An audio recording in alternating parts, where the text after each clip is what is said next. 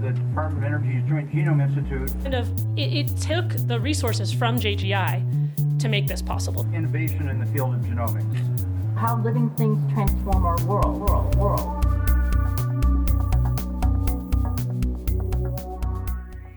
Hey, I'm Allison Takamura, and this is Genome Insider, a podcast of the U.S. Department of Energy Joint Genome Institute, or JGI.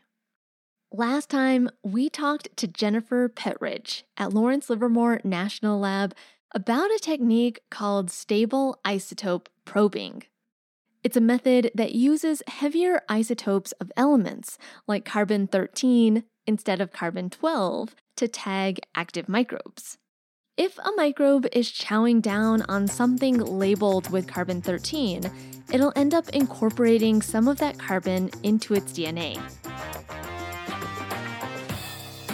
That will make its DNA much heavier. Stable isotope probing, or SIP, SIP for short, is a really powerful tool for identifying microbes that are active from those that are dormant or just lounging about. The technique also just got way easier. Here's Jennifer to explain. Over the past 5 years or so, I've just gotten more and more interested in using stable isotope probing to be able to identify the active cells in soil and really quantify their levels of activity. However, the process of doing SIP, the standard SIP at least, where you centrifuge and then you fractionate the nucleic acids that have been separated by the centrifuge, gosh, it's one of the most tedious laboratory procedures that there is. And if you know anyone who's done it, boy, their eyes will kind of glaze over when they start to tell you about it. What it used to involve is taking that centrifuge tube, puncturing the bottom of it, and slowly draining out the liquid and counting the drops. Literally, 7 drops might equal a fraction. And so you're staring at this thing, counting 7 drops, moving in another tube, counting another 7 drops, moving in another tube. And then you've taken one sample and created maybe 70 different fractions. It's painful. It takes a very special person to do. I was lucky enough to have 3 of these very special people in my lab at the same time when the call came out for the Emerging Technologies Opportunity Program. I'll get back to that program in a second, but first I just want to mention who those 3 very special people in Jennifer's lab were: Ashley Campbell, Aaron Nuccio, and Steve Blasewitz. Together with Jennifer, they came up with a proposal for that program that Jennifer just mentioned, JGI's Emerging Technologies Opportunity Program. The program is a way for scientists to collaborate with JGI on technologies that could benefit not only those scientists with their proposal, but also other researchers that might work with JGI in the future users. Jennifer and her team's idea was right on the money. We pitched an idea of, well, what if we could get a robot to do several of the really laborious and kind of steps that are painful for humans, but, are really it's just repetitive, like many molecular biology tools. Yes! Sign me up for making science less tedious. And we then spent 2.5 years developing a whole pipeline, which involves actually 2 different robotic steps. One that takes care of the dripping and counting of fractions, and another, a liquid handling robot that takes care of the cleanup and precipitations and desalting of the samples. And we worked very closely with the JGI because we knew, that they had really actually more expertise than we did, and particularly the second kind of robot, the Hamilton liquid handling robot. They had worked with those for many years. But we created a whole process and just developed metrics of how successful each step was.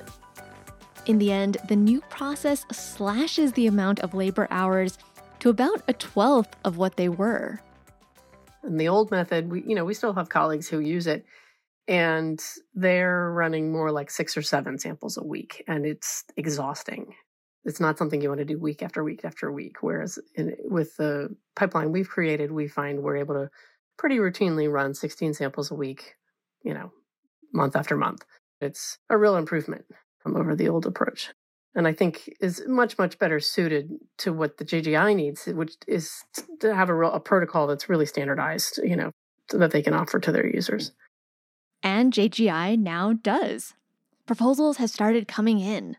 Some have been accepted, and more are being reviewed. If you're interested in getting JGI support for your own isotope experiments, well, now you can. I'll provide more info on how to apply in the show notes. So, does Jennifer personally subscribe to the semi-automated technique? Oh, absolutely. Yeah, it's all we use anymore. This episode was directed and produced by me, Allison Takamura, with editorial and technical assistance from Massey Ballin, Ashley Papp, and David Gilbert. Genome Insider is a production of the Joint Genome Institute, a user facility of the U.S. Department of Energy, Office of Science.